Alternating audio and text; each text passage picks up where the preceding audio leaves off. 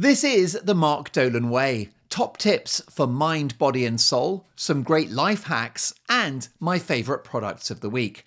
This show is available on all podcast platforms, or you can watch it. Just subscribe to the Mark Dolan Way on YouTube and join the Facebook group. Enjoy.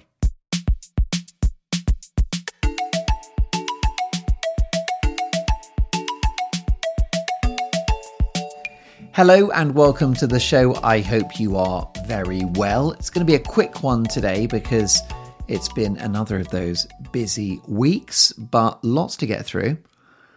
And one great piece of advice that I would give you is that the most useful word in the English language is the word no. The word no is a word of power, is a word of honesty, and is a word of love. So you know that when you were growing up, your parents or your guardians said no to you quite a lot. As a little child, you wanted to eat ice cream before dinner, and they said no. And the reason why is because if you ate ice cream before dinner, then you would not be able to eat your dinner, and it's unhealthy. And the ice cream is a treat, not a main meal. And you want to run across the road and your parent says no, very loudly. And so it's deployed in childhood in a very protective way. And it is evidence of love. It's proof of love. And actually, if you look at modern parenting, which is more permissive, more laissez-faire, more relaxed, children are getting the word no less. They're being told no less. And I think it sets them up for problems in later life because there are no boundaries. What's great about a childhood in which the word no is a perennial theme is that when you don't have your parents anymore and you're independent and you're living your own life, then you can say no to yourself. I'm a huge fan of Alan Carr's book on smoking, and he's actually got a range of other books, one on alcohol, one on sugar, one on smartphones, a whole range of addictions. And funny enough, even if you're not a smoker or a drinker or addicted to your smartphone, just read any of those Alan Carr books. He's not the comedian from the United Kingdom, but a very clever addiction guru who's no longer alive, a chain smoker. But his technique, which is called Easy Way, works for any addiction. So you could actually buy his book on smoking and just replace the word cigarette with chocolate or ice cream or whatever it is that you're hooked on. And it's very clever because it teaches you a mechanism of how to give stuff up. It teaches you how to make the word no an active, an act. So,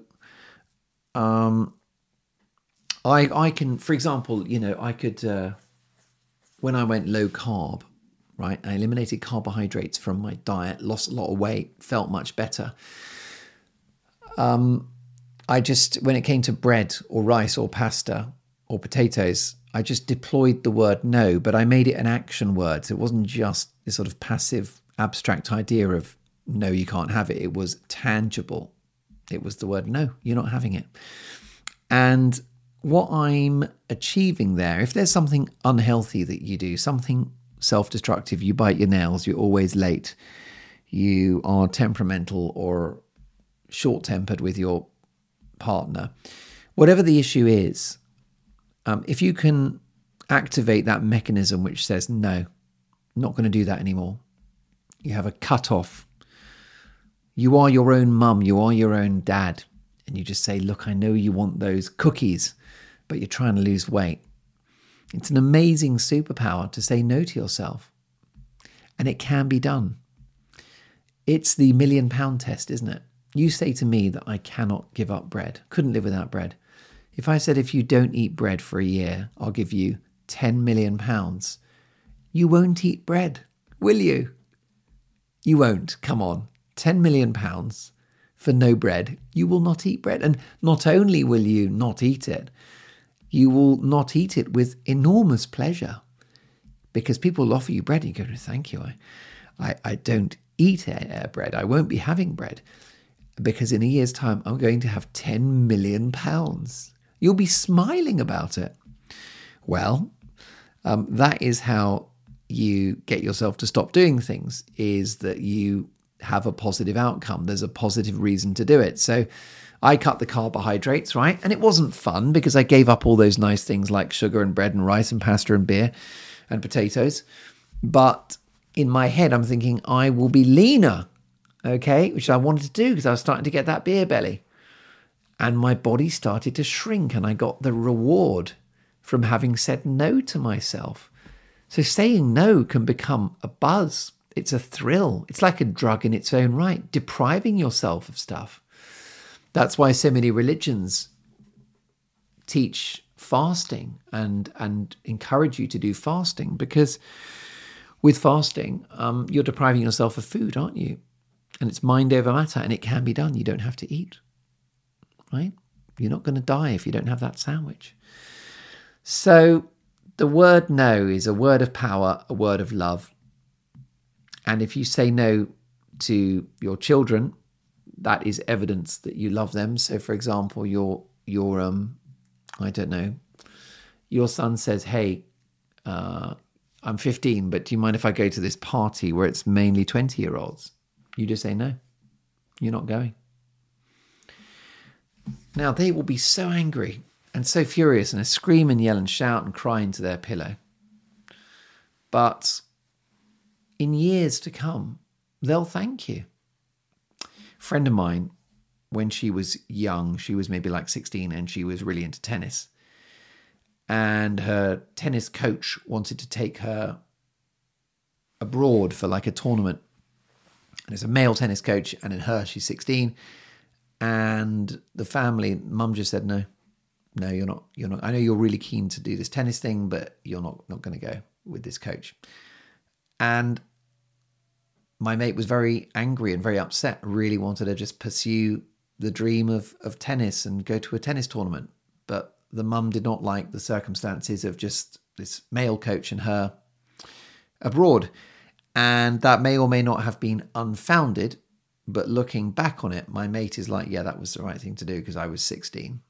And therefore, I don't have to say more than that, do I, really? It's not the best duty of care, really, for a 16-year-old girl just to go off with a bloke on a tennis tournament. There's no reflection on that guy or the girl. But it's not really, it's just, why leave the door open to anything that could then impact that person's life? And of course, now she looks back on it and is, completely understands why and is very pleased that they made that judgment. So as you go about your life, why don't you use that word no more for yourself, right? But the thing is, some people go a bit mad and they do no for like all nice things that they would like. So some people, they don't give themselves a break. They don't take a holiday. They don't take a lunch break. They don't get enough sleep. They don't eat well. They're saying no to things that they need, actually. So identify your no list. Okay, how about that? I quite like that. A no list. It's a list of things that you want to say no to. These are things that you do, that you have an impulse to do, but which you would rather you didn't do. Okay, so it could be picking my nose, leaving wet towels on the floor, talking myself down, eating shortbread biscuits at midnight, not putting my laptop in a protective sleeve, and then something always goes wrong, it gets wet or it gets broken. And that one's autobiographical. You make your no list, and then just in the course of the day, just when the impulse comes, just remember that key word, that little thing that you've got in your locker. It's the word no. So it is a word of love to others. In other words, little Johnny, you cannot run across the road or have ice cream before dinner. It's a word of love to yourself, which is no, you're not going to talk yourself down. Or no, you're not going to eat that donut. But it's also a word of power. So let's say you are at work and you're just one of those people. I will tell you that I'm one of those people, very accommodating, very agreeable. And I don't say no enough in a professional setting because I just want people to like me and I want to be agreeable and I don't enjoy friction or conflict. And I know that it's weird to describe yourself as nice, but I think I am more or less nice. And it's a terrible affliction. It's awful. Are you too nice? Oh my God, I'm too nice. And that's something actually I need to do some work on, being less nice. So I might actually, that's a good future podcast, isn't it? Learn not to be so nice. I bet you lots of you suffer from that. And then people that are not so nice take advantage, don't they? But I can tell you one way to diminish being too nice, and that is saying no. And there have been times recently where in a professional context I've been asked to do something I would normally say yes because I'm accommodating. And then I just said, no, I'm not going to do that. And it's very liberating. And you'll be surprised how very often people accept it. I mean, look, I don't want to get you in trouble at work, let's say. And, you go off and the boss asks you to do some assignment and you say no, and then you get fired and it's all my fault. So you've got to judge that saying no is not going to cause major harm to you. But generally it won't, because what you're doing when you say no to a colleague is you're showing confidence and power. You're establishing boundaries. You're demonstrating your personal sovereignty. And you're educating the person that you just said no to, you're educating them about what you will do and what you won't do. And you just say, no, I'm not going to do that. It's tough. It takes a bit of courage. But once you've said it, if it's something that you don't want to do, because remember the no list is things that you don't want, you're going to say no to yourself. But you can have a no list of things for other people, things that you will not do for other people. You could have a thing with dating, which is I'm not going to sleep with someone until the 10th date, right? And if it's the 9th date and they try it on, it's like, no, I've been there before. I've done one night stands and I'm not going to do that again. I'm going to protect myself, right? Doesn't make me feel good. And so that is no to someone. And by the way, let me tell you about male psychology. If you say no to a guy in regards to intimacy, his respect for you will grow, and that's why, like I've said, the word no is a word of power. It gives you power. And he's trying it on. And you're like, no, I barely know you. And you're going to have to wait. And that's a good thing. It's the order of the universe. So there you go. Let's celebrate the word no. We've done previous shows about the power of yes. And you might say, well, aren't you contradicting yourself? Because the word yes is such a valuable word. And now you're saying the word no is a valuable word. Well, yes. The bottom line is the two most important words in the world are yes and no, but we deploy them wrongly. And we often say yes to things that we don't want to do. And that's where no comes in. And sometimes we say no when it should be yes, such as pamper yourself, take a little break. So there you go. So that whole episode on yes is fantastic, because that's about, yielding to other people's ideas. And if someone says, hey, let's go to the opera, and I don't like opera, I've never been to the opera, it's not my thing. Well, try it. Don't knock it till you've tried it. It's a wonderful adventure. But the focus today is on no. So this week, see if you can work on that. Because the word no is a word of power and a word of love. Oh, and one other thing. It's a word of honesty. That ties in with power, okay?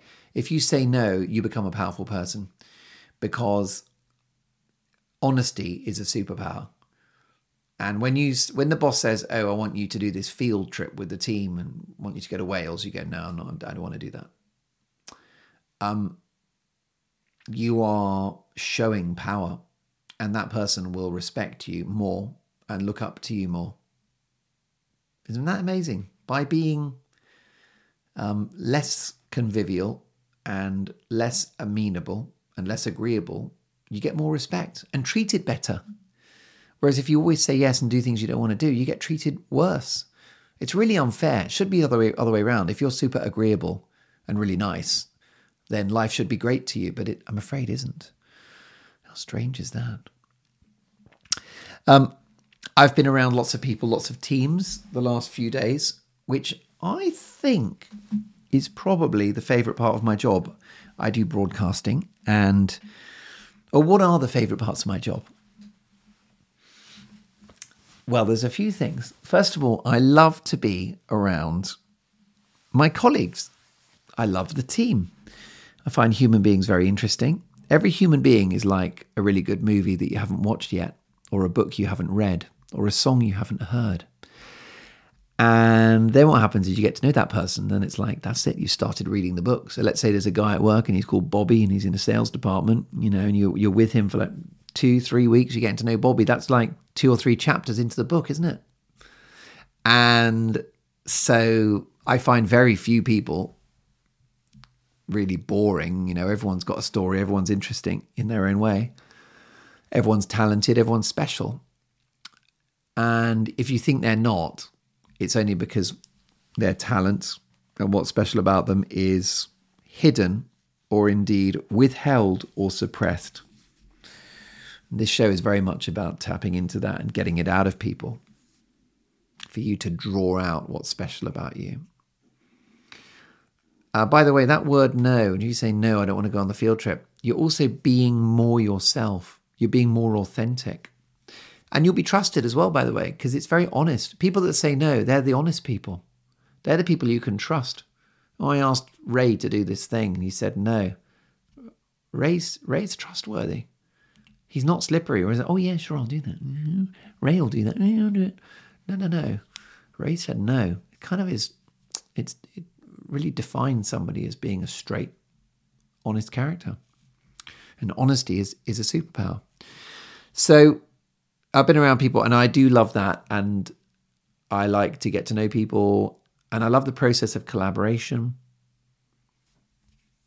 And we had this sort of round table discussion about something. One of my colleagues said, we don't need everyone's opinion. And I know there are time pressures, so I completely understand where that was coming from. But actually in a team, I do want everyone's opinion. And I like to run quite a flat hierarchy. Well, it's not flat. It's like it's like a sort of steep mountain, the hierarchy that I like, which is it's sort of flat. And then you've sort of got me and then perhaps the line manager who make the final decision. But below that, everyone's opinion is equal. Because, in a workplace, you could have the most junior member of the team and the CEO. And if the junior member of the team has the best idea, then that's the one that should prevail. It is the competition of ideas, not of egos. And if the most junior member of staff has come up with a product idea which is going to transform the company, well then you go with it. And you ignore the boss whose idea is rubbish and will lose the company money. The problem you've got is in corporate settings, normally the senior people, they make all the decisions in a very undemocratic and non-collaborative way from on high. And I think you'll see that there are patchy outcomes. Whereas if you've got a business which has a flat hierarchy in which everyone has a voice, then you are open to ideas. Well, a wonderful plurality, a wide spectrum of ideas and life experience that means that the best ideas will come. One of my first jobs in telly was as a TV comedy writer. And there was the producer who was called Pete. and he was an experienced comedy producer, and he used a lot of writers on his shows. And the reason he did that is because, like, every week we were doing this show and it was presented by a comedian, and he would do a stand-up routine about a theme. So like one week it would be, married life. Another week could be food and drink. Another week could be childhood. It didn't matter. It was just a theme. And our job was to sort of come up with funny jokes about those themes. And he used a big team, and he said, what I want, the reason why I employ so many of you is that I don't want to miss anything. Like he said, there might just be one particular idea about, married life and being married and husband and wife and all that. And there might be just one joke, and it's the 30th joke from the 10th member of the team. And that was the joke that we needed. So he kind of went for this sort of volume approach of having, he liked to take delivery of all of the scripts at the end of a day, and he would just go through it, and he would very happily have 100 pages to get through, and he would whittle it down to 1 page or even half a page. But he's very happy to have all of that material to work through because he didn't want anything to kind of slip through the net. He wanted to cover all bases, every angle covered. And I think that's why he was a great leader. So when I have a meeting with the team, and it's a big team, I want to solicit all of their input. And sometimes there'll be a team member or two that you feel is not great. And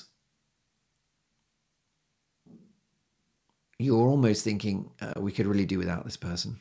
Quite frankly, they're making up the numbers. And of course, that's an issue, and you perhaps need to look at that, give that person the opportunity to change. And if they can't, then they shouldn't be in the team, actually. You've got to cut away the dead wood. You've got to weed out whatever it is you weed out, the things that are weeds. Because it's not fair on the others. It's not fair on the really good members of the team if there are weak links, because it brings them down, it diminishes the product whilst they're working so hard. You're at cross purposes, because one person's pushing things forward and then someone else is pulling it back. Not good. Plus, by the way, an underperforming member of the team who isn't able to get better and cannot improve and has an attitude issue will negatively impact the good people and make them less good. And maybe they will be infected by this bad attitude themselves, because human beings are pack animals. So altogether, you do have to get rid of rubbish people. But what was my point? Oh, yes, that you could be having a meeting, and let's say there's a member of the team that's weaker than the others, right? They're just not as good. But that doesn't mean that occasionally they will not come up with a zinger of an idea, right? So somebody rubbish can be just brilliant occasionally. So it's like my boss, that guy, Pete, the comedy producer, you pack the room full of writers and get them to scribble all day long. And he doesn't care who the good writers are and who the bad writers are. He knows that at the end of the day, he's got 100 pages and he will find some gold in there. And he doesn't care where the gold comes from. So that's what I like about my job, is to be around a team and to hear their ideas and to draw. It's selfish. I'm like Count Dracula with the blood. I'm actually drawing their knowledge, their information, their experience. I'm hoovering it up. I'm taking it. I'm appropriating it for my own professional gain. What's not to like? When I became a TV presenter, I used to have comedy writers, and they were often very depressed people locked in a room, neglected, underappreciated, just sat there on the laptop, just churning out jokes. Well, I absolutely love bombed these writers, because these are the people that are giving me material. I say these jokes on TV, and people then laugh at those jokes and they go, oh, that guy's funny, isn't he? Well, no, I'm saying jokes out loud that someone else carefully thought of and wrote and crafted. So I looked after the writers a lot, talked to them a lot, thanked them a lot, sat in there, wrote with them, collaborated. Because if you're in a team, those people are there to help you. So don't work against them. Work with them. It's in your best interests. Let me just switch the light off because I want to change the atmosphere a little bit, because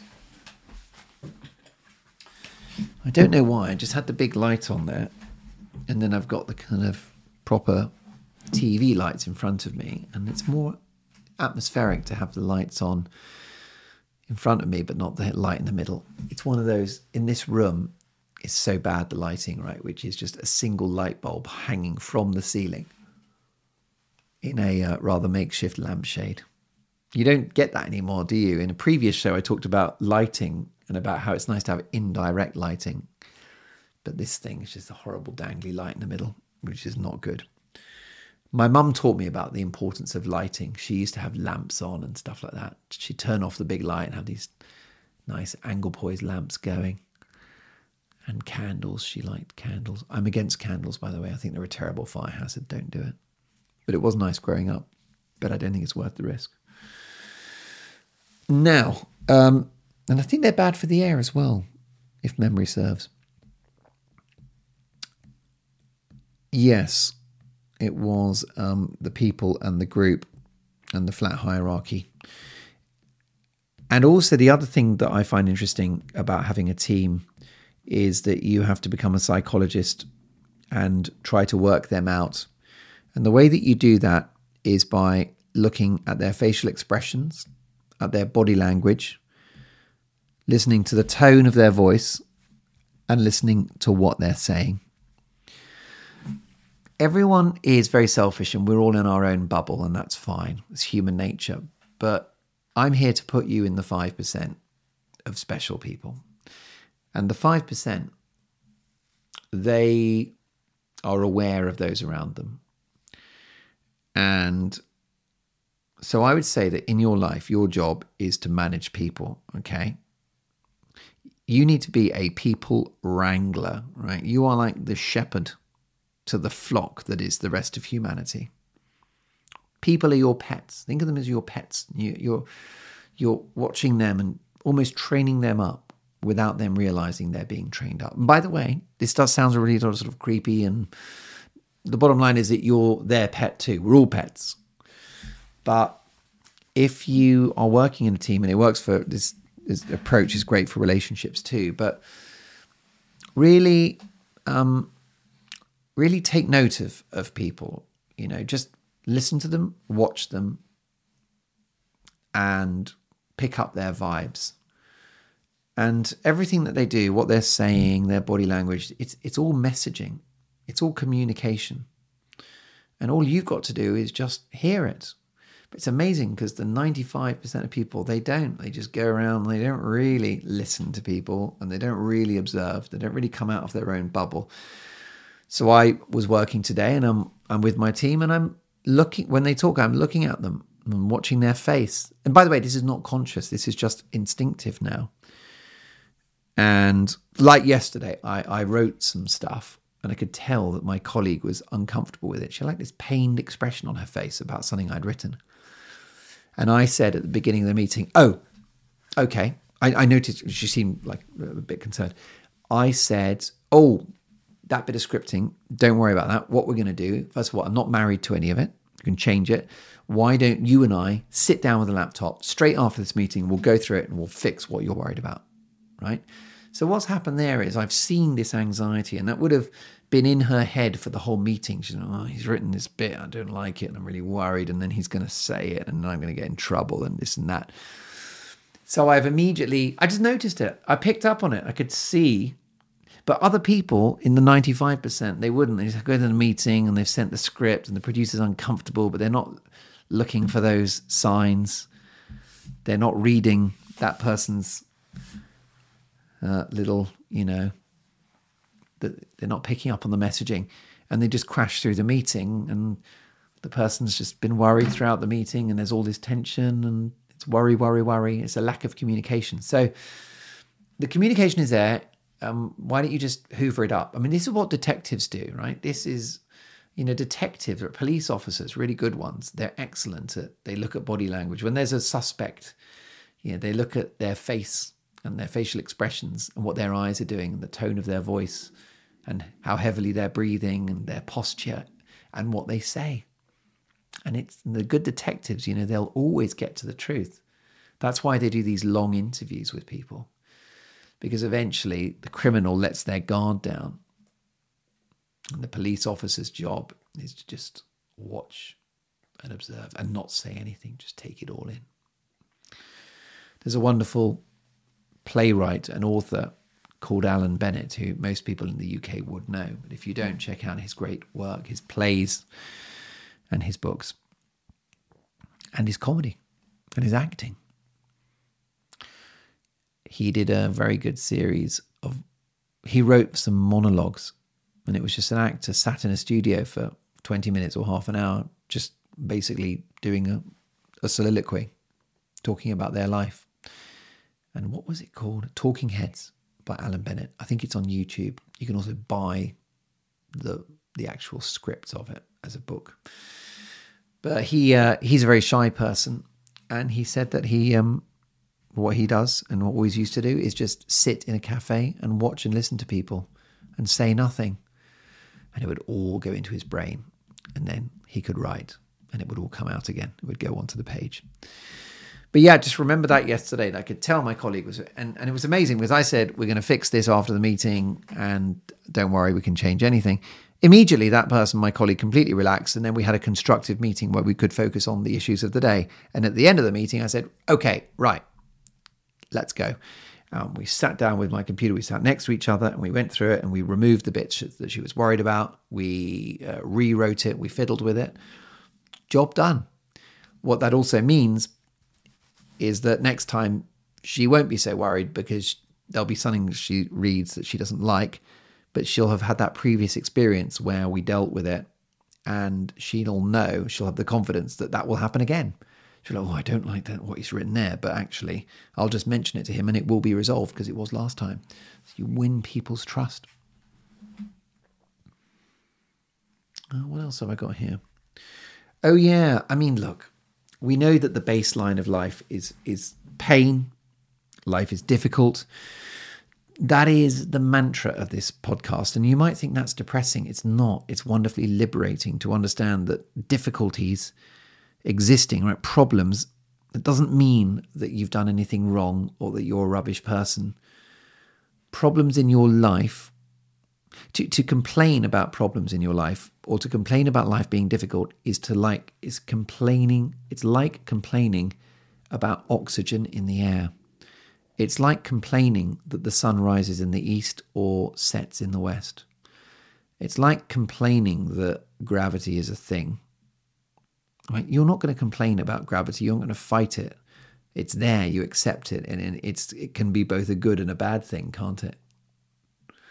Let me give you some. Are there good examples of good gravity and bad gravity? Well, when you play with a ball, it's really fun the way it lands, isn't it? So that's a good gravity.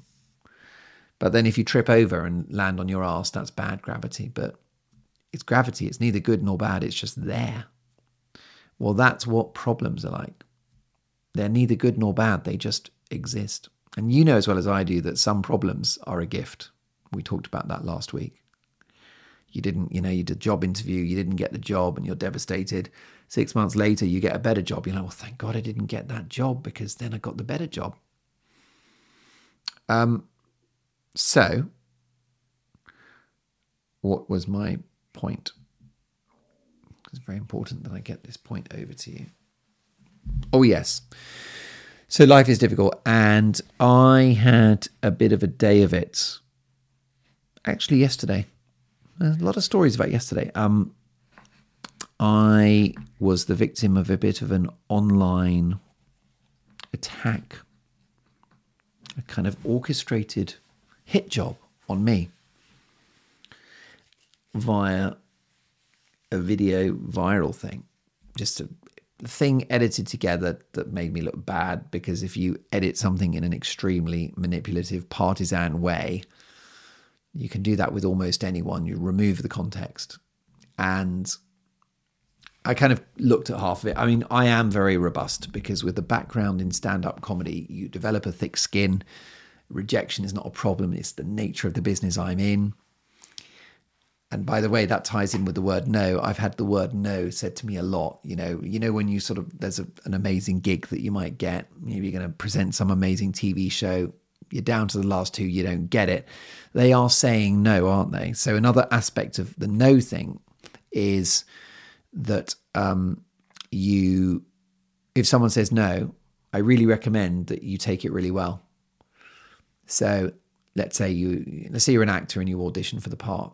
It goes down to two people, and then you don't get it. And they say, "Sorry, you're not going to play this character." You should love the word no, and you go, "Look, I completely understand. Really good luck with it. I'm sure it'll be great." And you, with grace and enthusiasm, you take the word no, and you just luxuriate in it. And the reason why is because it will make the person that's just told you that you've not got the part think that you're better than you are. It raises their perception of you, their estimation of you is going to go up, because like, oh, he didn't get the part, but he just was like really cool with it. If somebody, we talked earlier about romance, right? Let's say that you want to have intimacy with your partner and they say no.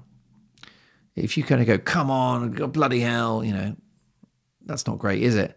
But if you want to be intimate with your partner and they say no, and you go, of course, another time, that's going to make that person feel very good and less defensive in the future. It's probably, being cynical, the intimacy is more likely to happen sooner if you accept no more readily, because the messaging is much better than, being pushy. You go the other way, you pull back and go, of course, there's no worries. It's all no worry, not at all. Let's go and see a movie. And yeah, it's reverse psychology. It's not a problem. Yeah, it's cool, man. So accept and luxuriate in the word no as well.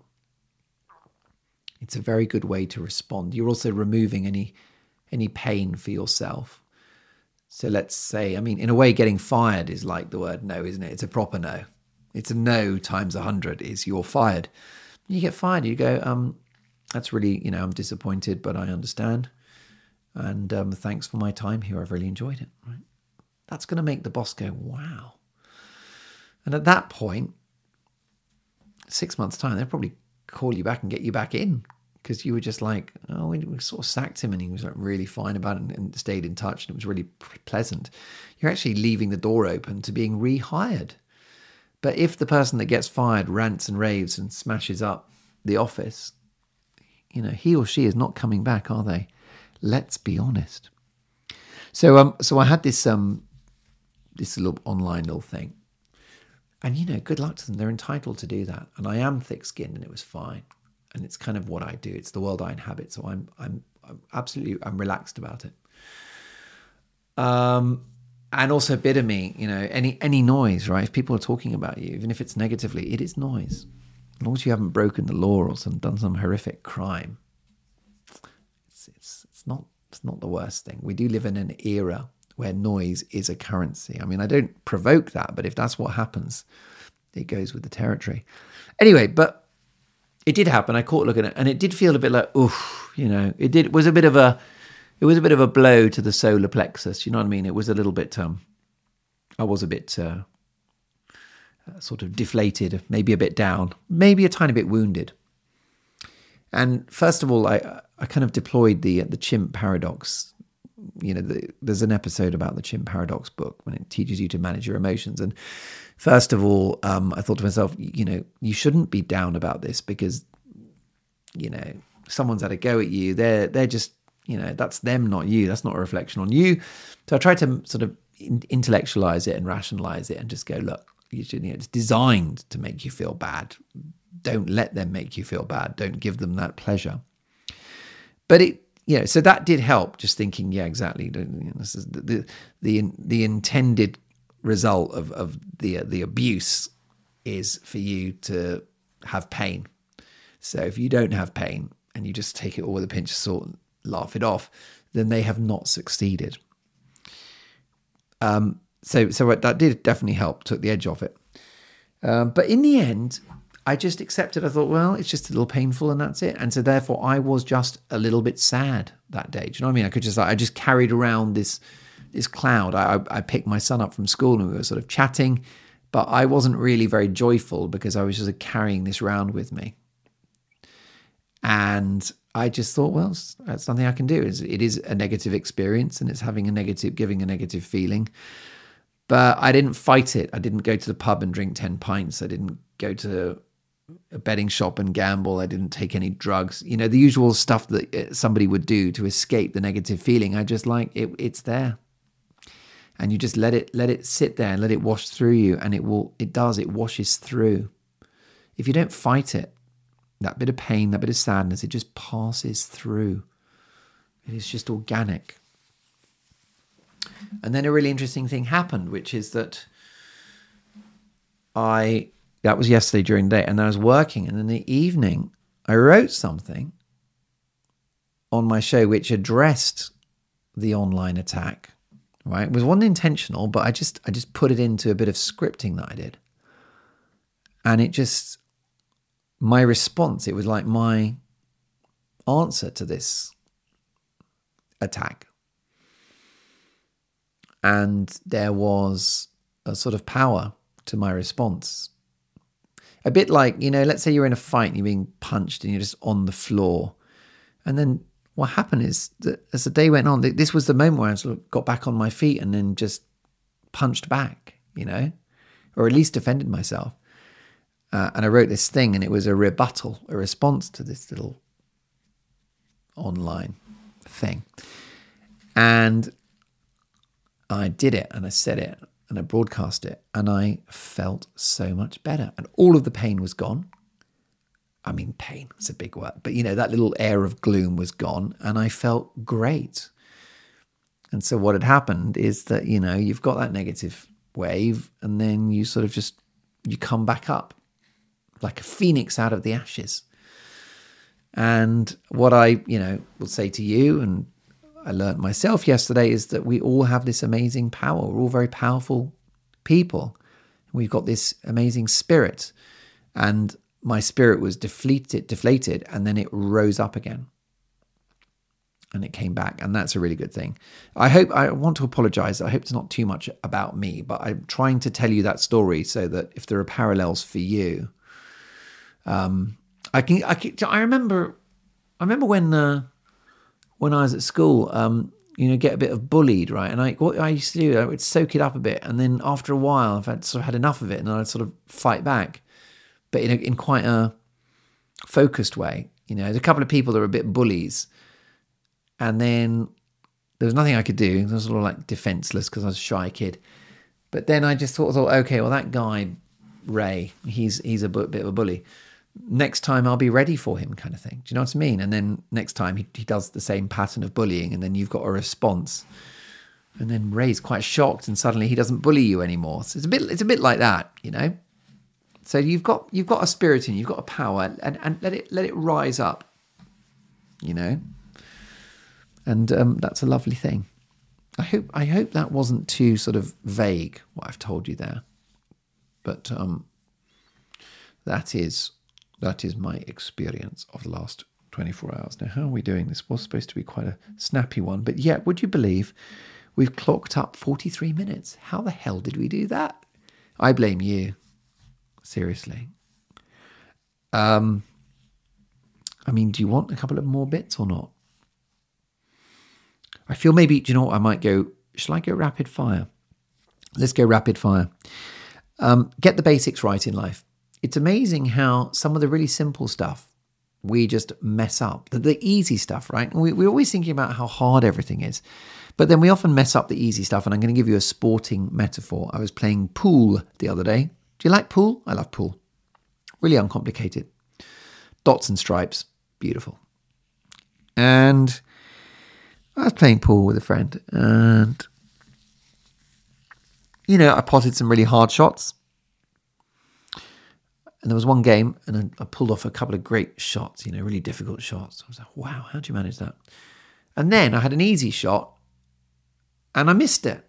But a really easy shot, I promise you. Straightforward, easy shot. The ball is near the pocket and you've just done a hard shot, and now you've got an easy shot.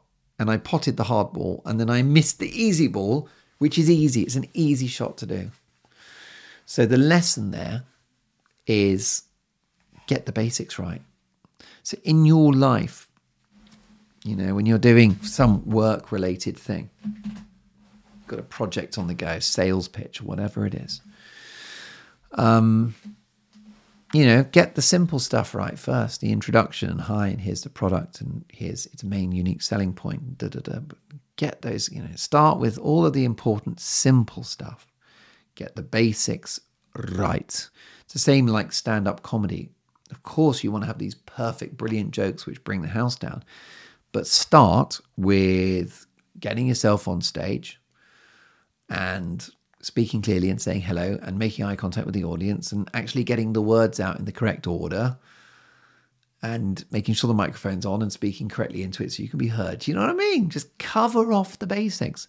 I was watching someone play tennis today and they just pulled off some amazing shots, and then just an easy shot, they smashed the ball into the net. And it is a fact that they did not need to do that. It is a fact that they could have got the ball over the net. But because it was an easy shot, they didn't really try. Because that's easy, and then bang, you've lost the point. And it undoes the other great, miraculous, hard to do shots. So please try, if you can, to get the basics right and get the easy stuff right and nail the easy stuff. So in your work, do you know what's easy? Being on time. That's easy. That is in your gift. So just do that. That's one of the things you've got done. It requires no skill. You're early, you're on time. Bang, job's a good one. And dress correctly, and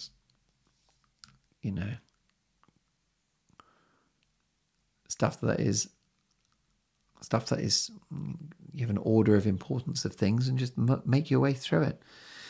But it's amazing how a lot of people mess up the simple, basic things in life. What about in your relationship or your marriage? Get the basics right. Hug your partner every day. Express your affection for them. Empty the dishwasher. You know what I mean?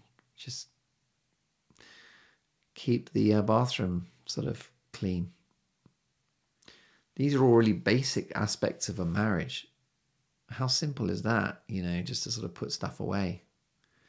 But people don't. It's one of the basics. And yes, you've got all these complicated problems in a relationship with issues, God knows, financial problems or emotional issues, and something that happened in your childhood is now affecting, who you are today, and complicated, massive stuff. Absolutely, that's fine. That's all big, and that's a lot of work to deal with that. But empty the dishwasher and make your bed and say I love you and offer them a cup of tea, and you'll be amazed how far just the simple basic stuff takes you. It's underrated, really. We take that for granted because I think we don't think it matters. But just really little stuff like that really matters. My wife hates it when I wear shorts or trousers without a belt because they hang off me and she sees my arse. And I'm afraid that I've been doing this for years and it drives her mad. It's like, why can't I just not do that? So I've just reminded myself that I should really do that. It's because I don't like belts, by the way. That's my defense. I think that jeans and shorts and stuff like that, I love the minimalism of just it's closed with the button. I find the belt too formal. It's too organized. It's too rational. I love the minimalism of just like jeans, just buttoned up. But they do slip down a little bit, which is a problem. But yeah, there you go. Anything else? No, I think that will probably... Oh yeah, can I just give you a little top tip, a little practical tip? And I've, for some reason, not done this since I was a kid, but I started doing it again recently, which is that I had to go to work and I was in a hurry and my hair was a mess, but didn't have time for a shower. So I washed my hair over the bath. It's great. You can more or less keep your clothes on. I mean, if you're very careful with the shower head, you can wash your hair whilst fully clothed, and the clothes won't get wet. Or you could just fold the collar of your shirt down a bit. If you want to do, you could remove whatever you're wearing. But ideally, you just kneel down and you quickly wash your hair, and you've got, well, I only have cold water. I do not shower with any hot water. Do you know that? It's cold all year round. The only time I cheat is in the real depths of winter, when I'm getting the shampoo out of my hair. I have slightly warm water, like lukewarm water, just to get the shampoo out, and then I go back to cold. And the reason why is because if I use ice cold water to get the shampoo out, my head will freeze. But generally it's cold water. And I just have been enjoying just washing my hair over the bath. You can also do it potentially in the sink as well, if you've got the logistics. But yeah, I'm enjoying the simplicity of just the over the bath, wash the hair without the palaver of a shower. Also, I think I got like a flu 3 or 4 weeks ago, and I'm better now, thank God. But I was very exhausted for quite a long time, and I found that not having a full shower was like less tiring. I don't know why. It's quite a big deal, isn't it? If you're tired and you have a shower, especially because I have a cold shower, so it's like a shock to the system. I didn't want to put myself through that when I was run down. So quite often I would just wash my hair over the bath, and I enjoyed it. And it reminds me of my childhood. For some reason, we did a lot of washing the hair over the bath as a kid. I don't know why, but it was a thing. It was a thing to wash your hair over the bath. Was it a thing for you as well? And then there's another nice thing that you can do, which is the reverse, which is if your hair is fine, have what I call a half shower. And again, I recommend cold water. Seriously, try it. It's amazing. I know you don't think you want to, but it'll change your life. But I like a half shower, and that's where the hair is perfect. So what I do is I get into the shower. I normally will use one of those hair bands just to hold my hair back away from my face. And I've got cold water, and I spray the cold water on my body, and I have soap on my face, under my arms, the nether regions. And then you wash it off with the cold water. Your hair's still dry. You get out of the bath, you dry yourself off, and you feel so good. And you've had what I call a half shower. And all the key bits of your body are now clean. And you didn't have to wash your hair. And you don't have to blow dry it or worry about product, because it was perfect when you started. So how about that for a top tip? Can you believe that we've managed 52 minutes? That's decent, isn't it? I did say it was going to be a quick one, and I thought it would be half an hour, and it really should have been half an hour. But I've got a lot of love to give. Do you know what I mean? And I don't want to say no to you. I know the word no is a word of power and a word of love, but I like to say yes to a long podcast because, you've got to have your value for money, haven't you? That is us. 52 minutes and 52 seconds. I'd like to wish you a really great week. Can you wish someone a good week? Oh, well, we've just done that. And what I want you to do is I want you to write that list of no, your list of no, your no list. And these are a list of things that you do not want yourself to do, such as eat donuts, bite your nails, be late for work, and shout at your husband. And then I've got a no list of things that you don't want from other people. You don't want Barry to leave the window open when he leaves the house. And you don't want to do the field trip with the team at work and this and that, all those examples. And it will be a beautiful thing. So I hope it's helpful to you. And I cannot wait to see you next time. And go and have a great 7 days. Life is difficult. That is not a problem. That is actually why it's so great. Goodbye.